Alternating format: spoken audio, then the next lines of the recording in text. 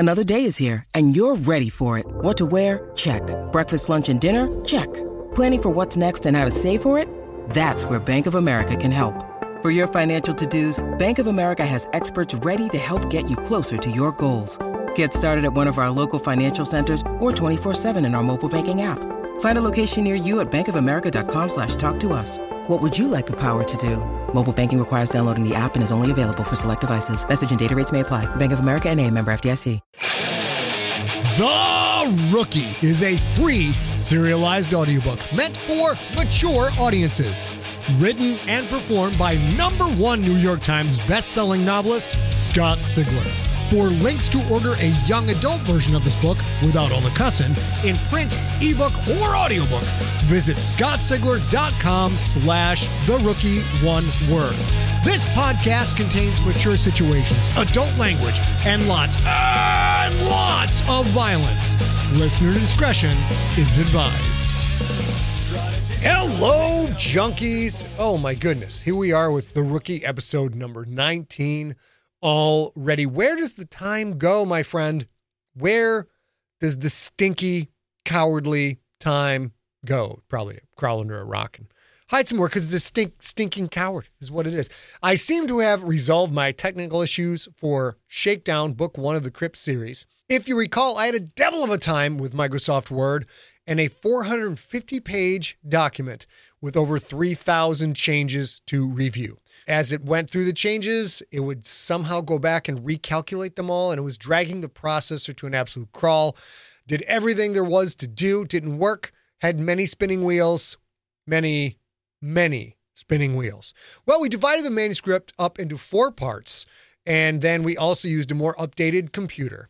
So there's still some minor delays, but overall it's going very well. I am now 57% done with the final draft of Shakedown, the Crypt Book 1. I'm also making progress with the book because of another new tactic. Just started that this week. So if you're hearing this when it comes out, I've done this for 1 week, and so far it's going gangbusters. In the morning, I walk my pups and then get right to the writing. Don't do email, don't do anything. Just get right to the writing. And now I have a computer we're using only for writing. So there's no text messages, there's no email coming up on it, anything like that. I leave my main work computer with the mail and the text messaging and all the other stuff. I leave that in another room and my phone in the other room as well. So I'm getting 0 distractions. It is amazing how much better I am at doing my job without these distractions nipping at my concentration. I'm like, oh, I got this. This is easy. I can handle 4 or 5 texts an hour or whatever. Email comes in. Maybe you need to respond to that. Turns out I do not. I get to leave all that stuff in the other room for 4 hours, get the writing done, and then I catch up on all that stuff. It turns out it's what is there isn't enough to merit the constant interruptions. So things are going good. That's what I want to tell you. Things are going really good. When will Shakedown be done, you ask? I don't know, but at 57%, clearly we are closing in. All right, let's get back to The Rookie. Let me get you caught up on the story so far, and then we're all going to go wonder why Thor doesn't just heal his own damn eye. I mean, he is a god, for crying out loud.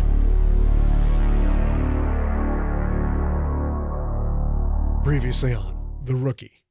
2 straight wins make Ionath a long-shot contender for the Quith Irradiated Conference title. But the mob has the Kraken starting quarterback under their thumb, even while trying to corrupt the backup QB, Quentin Barnes. As the gangsters close in, can Quentin and the Krakens keep on winning? Find out next on The Rookie, adult version, episode number 19.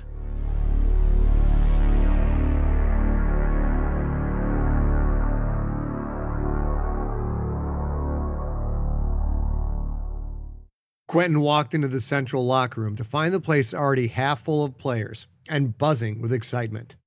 The players crowded around the holotank in the center of the room. Hey guys, what's going on?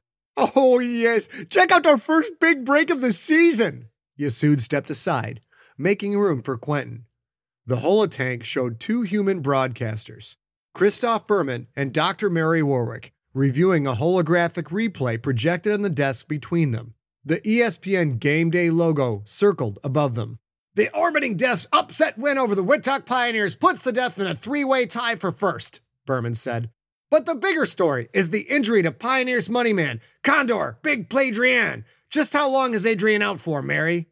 The replay froze, and she poked the tip of a plastic pointer into the holographic display. In that display, Condor Adrienne had his right hand on the ground, obviously trying to keep himself from going down.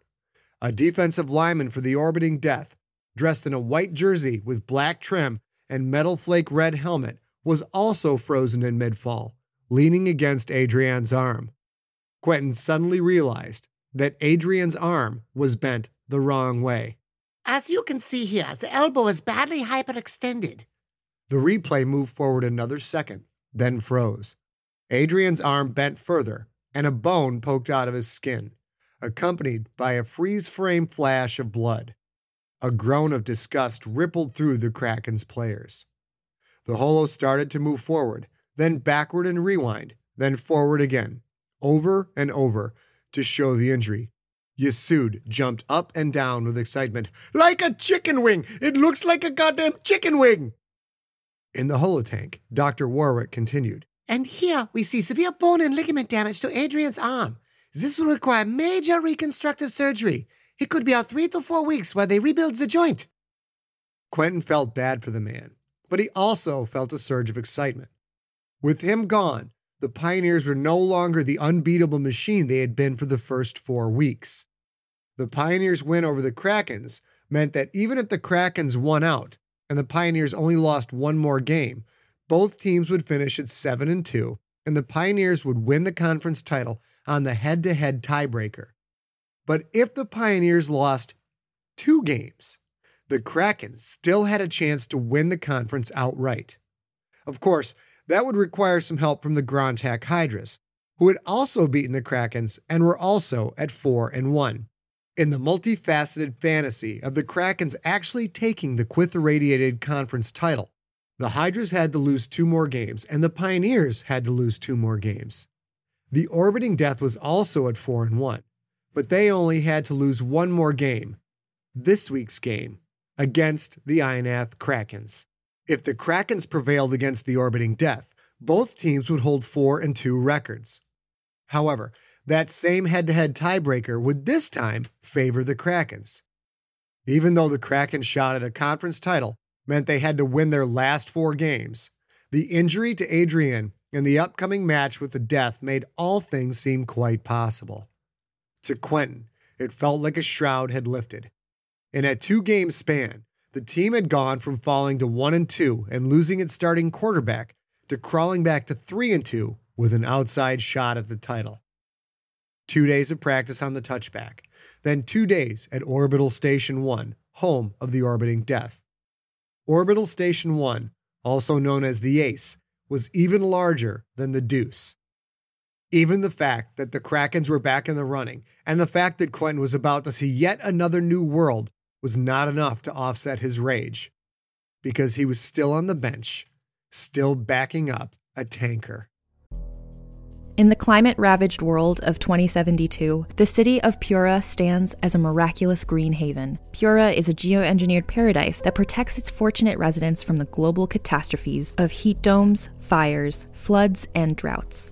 In a time when the world outside is unsafe, it's vital for Pura's existence that people rally behind the purpose of the city, and Demetria Lopez, head of the city's public relations, tirelessly promotes its idyllic image. But when she stumbles on a dark secret that, if exposed, would be the downfall of Pura's existence, she must decide who and what she's willing to protect.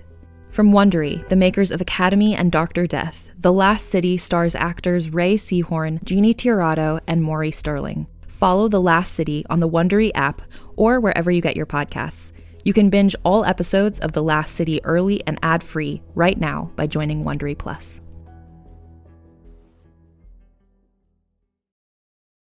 Hey there, it's Rachel Ballinger, and I am thrilled to invite you to Rachel Uncensored, my podcast where I get real with my friends and celebrity guests, where we talk about all sorts of topics. From personal stories to hot-button issues, we cover it all. New episodes drop every Wednesday, so make sure you tune in on Apple Podcasts, Spotify, or wherever you listen to podcasts. Trust me, you won't want to miss out on the fun and candid conversations we have here on Rachel Uncensored.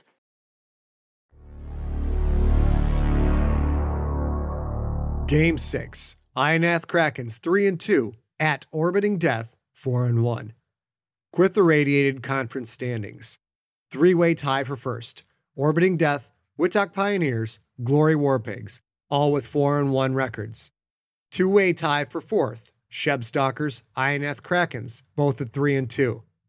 Grontak Hydras, Big Diggers, Quith Survivors at 2-3. Woo Wall Crawlers at 1-4.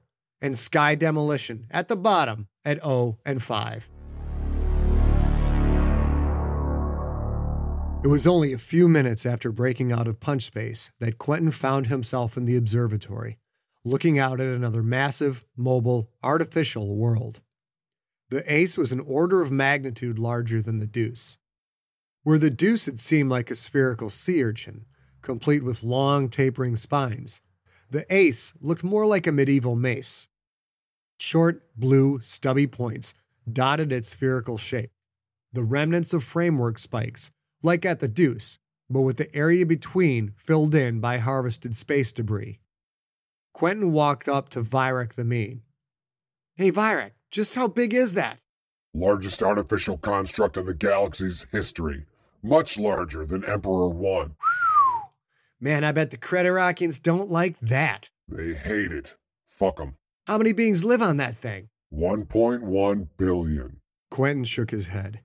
That was more beings than all the Purist Nation's outlying colonies combined. Hell, it was more than 2 entire planets, Allah and Stuart. The Ace wasn't a station. It was a damned world. Still, while Allah and Stuart, especially Stuart, looked alive and vibrant, the Ace looked like a rock studded with blue metallic points. It's really not that much to see from space. Inside, it's amazing. Even better than Orbital Station 2. Quentin didn't have to wait long to see the inside. The touchback locked into a geosynchronous orbit near the entrance shaft. Quentin rode down in the first shuttle. He wasn't starting, yet he was listed on the starter's shuttle. He didn't know what that meant. What he did know is he didn't want to talk to Donald Pine on the way down. Pine couldn't even meet Quentin's eyes. The older quarterback spent most of the trip staring out the window, ignoring the hateful glances Quentin couldn't help but shoot his way. If Pine tanked another game, the Krakens were out of the playoff hunt, plain and simple. But if Quentin told anyone, it would destroy not only Pine's career, but his reputation and legacy as well. Maybe Pine was a fucking moron for getting himself into trouble, but he was also a 2-time Tier 1 champion. Did Quentin Barnes have the right to ruin that? And Pine wasn't the only one acting odd. John Tweedy sat in a chair, left fist methodically punching into right hand. Whap, pause. Whap, pause. Whap. Mom always did love you best, scrolled across his forehead. Quentin nudged the massive Komini, then gestured at Tweedy. Hey, what's his deal? This is the biggest game of the year for him. The Death's running back is Jew Tweedy, John's brother. Quentin had read about the Mad Jew Tweedy, Tier 2's leading rusher, in the weekly reports and seen him run in the highlight reels, but he'd never connected the last name. It's always a fun game.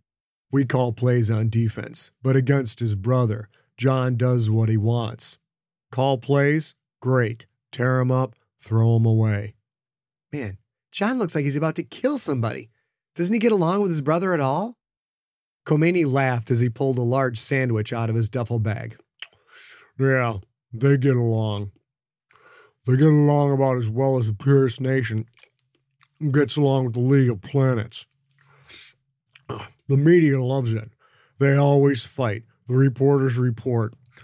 It'll be one hell of a debriefing. Quentin left Khomeini to his sandwich as the shuttle slid into the entrance shaft. At the Deuce, the crystalline growths were mostly straight, like green quartz crystals. Here, they curved in all directions, like crystals of blue gypsum, sometimes spiraling outward like a ram's horn. Curls grew off of curls that grew off of curls, until the walls of the shaft were like a tangled jungle overgrowth of translucent blue. There were also smooth facets, their polished surface matching the contour of the shaft's outer diameter. Hey, why isn't this as orderly as the Deuce? This looks like shit. Virak seemed to wince at the comment, and before Quentin could ask why, Chodo the Bright slid out of his seat and stormed over. Chodo's eye flooded a deep green. His strong pedipalps reached for Quentin. Quentin felt a blast of adrenaline rip through him in response to the oncoming 420-pound linebacker. Without even thinking, his fists balled up, and he started to look for an opening.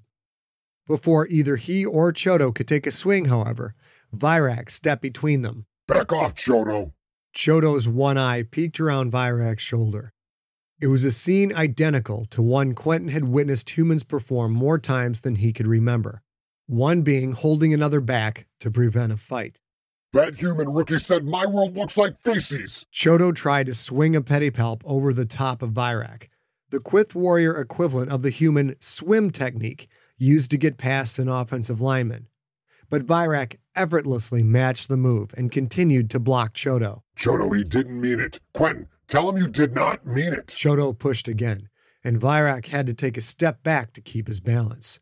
Suddenly, two key linemen, Kilayoet and Shoto Thicket, grabbed Chodo and held him tight.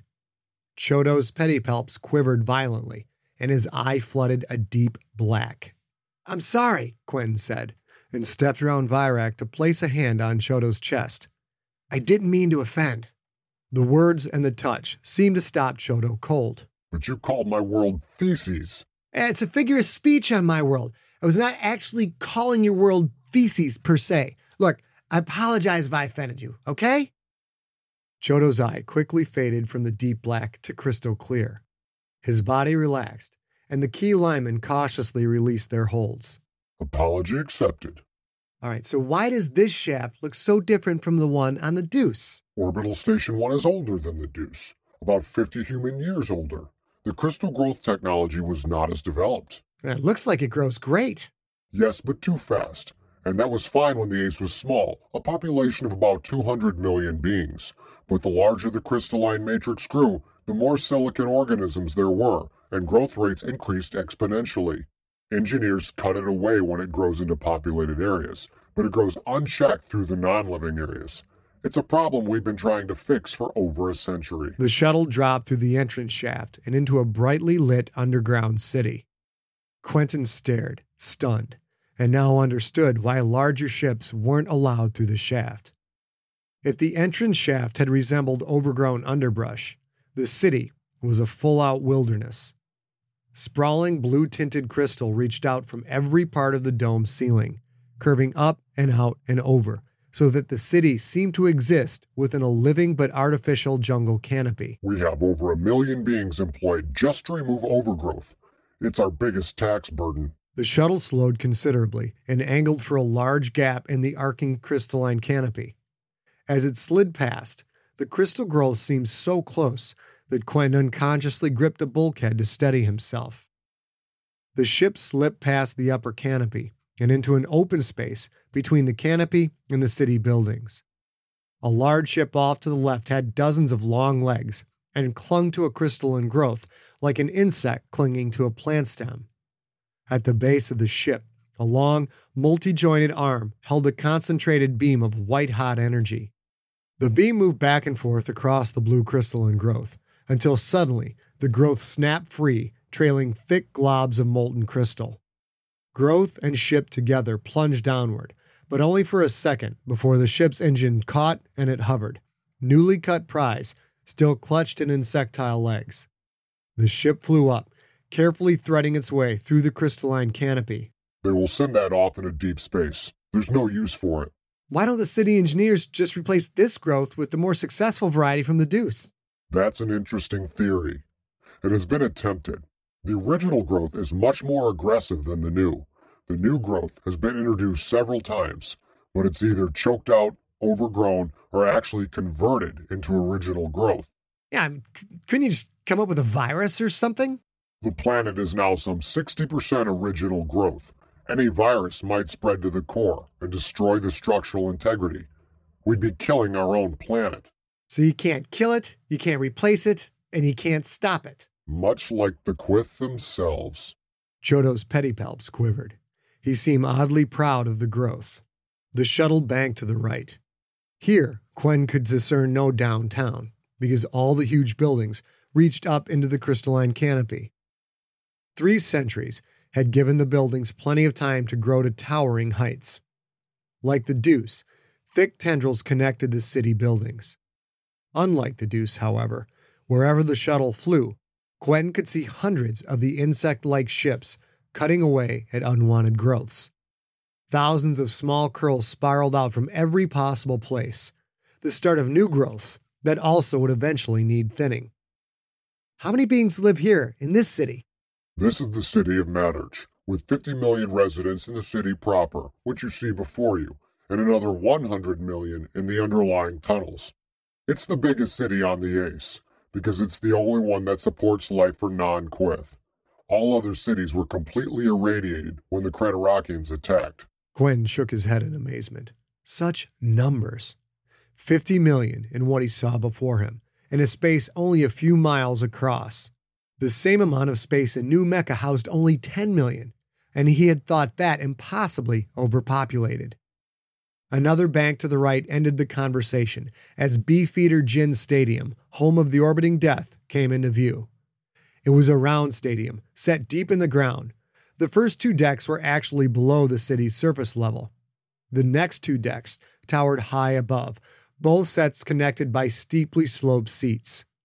Long, thick, curved buttresses arced out from 4 equidistant spots around the curved stadium, reaching up to support the upper decks. The playing field looked impossibly tiny and distant, a testament to the stadium's size. He'd seen several colors of playing surface, but this was the most unusual yet. Jet black. So black, the white lines and numbers popped out in contrast, so sharp he could read them from the shuttle. The fact that the translucent blue stadium sat deep in the ground had caused some witty human of years gone by to dub the stadium the Ace Hole. The name had stuck. Where all other parts of the city seemed to be fighting a losing battle against the slow but wild growth of crystal, the stadium seemed to be a perfect, shimmering, symmetrical jewel.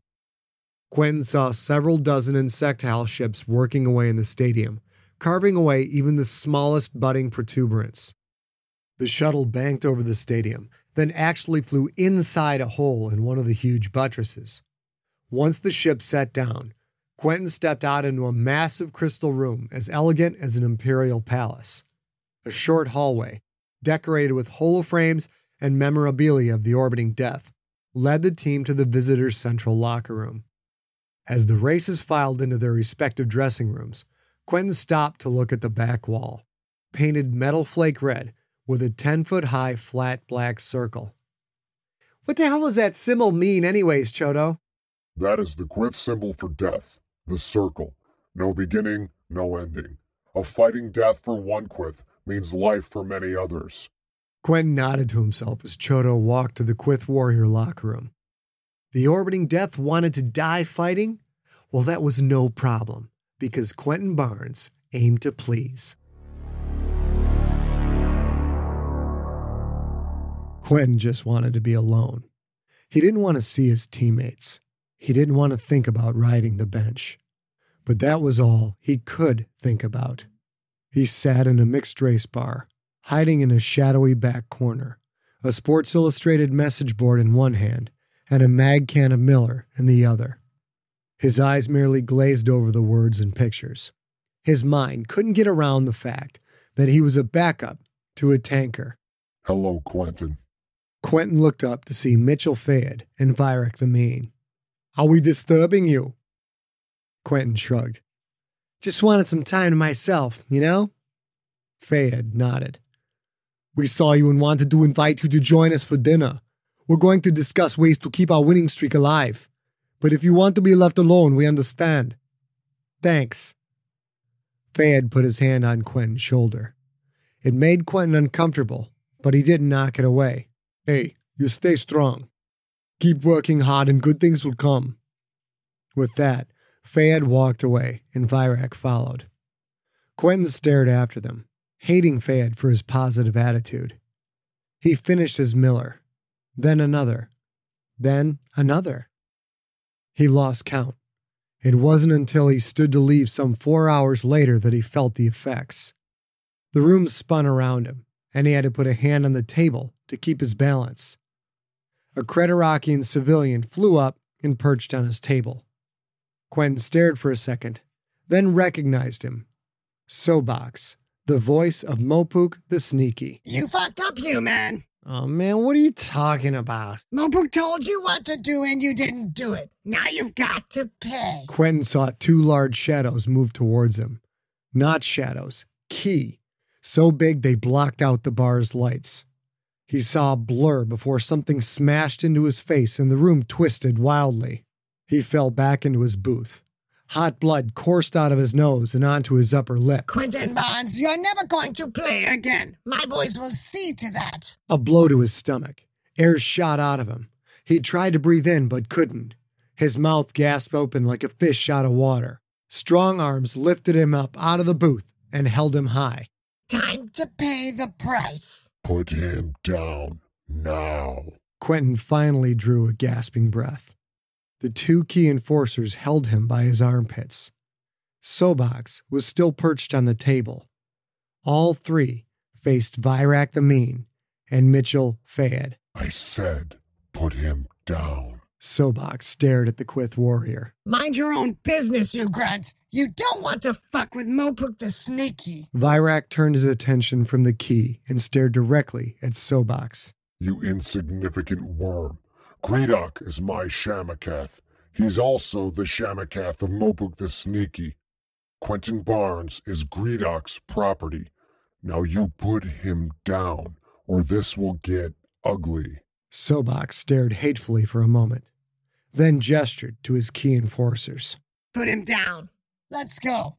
You haven't heard the last of this, Virak. Yes, I have. Virak turned to face the key enforcers again. You 2 face me again, in any capacity, and I'll kill you. The key scuttled away, Sobox hovering over their heads as they left the bar. Fayed grabbed a napkin and held it to Quentin's bleeding nose. Quentin, are you okay? I am fine. What was that about? What are you doing associating with Mopuk the Sneaky? What did he want with you? Beats me. Maybe he didn't like my hair. Stop lying. I have to tell Gredok about this. No, you can't do that. I have to. He's my Shamakath. I must tell him. Virak, don't. Why not? A shade of light purple colored Virak's eye. You just can't, okay? That is not okay. It is my duty. Mopuk is in Gredok's organization. Oh, man. Mopuk works for Gredok? Oh, man, this sucks. If Mopuk is making a move, Gredok has to know about it. He's not making a move. It's something else. I must tell Gredok, and you must tell him also everything about this. Quentin stood and looked Virak in the eye. You have to trust me. If you tell Gredok, it'll destroy our season. Why? Why would it destroy our season? It just will. Virak, please, you have to trust me on this. Do it for your team. For my team? Yes, I'm telling you, we just have to keep this quiet. I can't tell you why. Just trust me. Virak stared for a long moment. It is a sign of disrespect to not tell Gredok, and he does not take disrespect lightly. Quentin stayed quiet. He'd said his piece. Virak, we can't let anything ruin our season. Don't tell Gredok. Virak looked at Fayed, then back to Quentin. I will not say anything. I will trust you, Quentin, but please do not betray that trust. Quentin nodded, a grateful smile crossing his face. Thank you, Virak, and thanks you guys for helping me out. I got my ass kicked. It is time for us to return to the rooms. Quentin, you will join us this time. Quentin nodded. The 3 teammates left the bar together.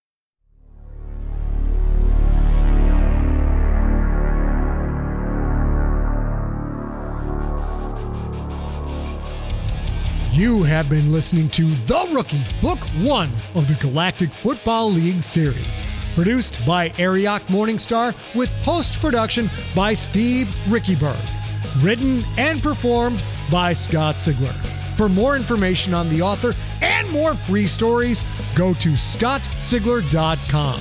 theme music is the song The Kids Are Coming For You by the band Superweapon. Superweaponband.com. You're trying to say I'm going in the air. The kids are coming for you. Nothing you can do. They're coming for you. The kids will pitch you a Hey there, this is Justin Bartha. I made a funny new podcast, King of the Egg Cream. It has the greatest cast in the history of podcasts with actors like Louis Black, I'm torn by my feelings for two women. Bobby Cannavale, You can eat it, or if someone hits you, you can put it on your cut. Melanie Linsky, I wonder what these marvelous things are that look just like boiled chicken feet. Jason Ritter, I can break things and pick locks and kill people. Michael Stuhlbarg, The whole point is to inspire people that they should make themselves better. Ari Grainer, No, don't whet its appetite. What are you, an idiot? me, Justin Bartha, That's not just any egg cream, that's a Lemke's special. and all narrated by the hilarious Richard Kind. This is the story of Harry Dalowitz and how he rose from nothing to become New York's King of the Egg Cream. So if you like funny true stories, come listen to King of the Egg Cream, available wherever you get your podcasts.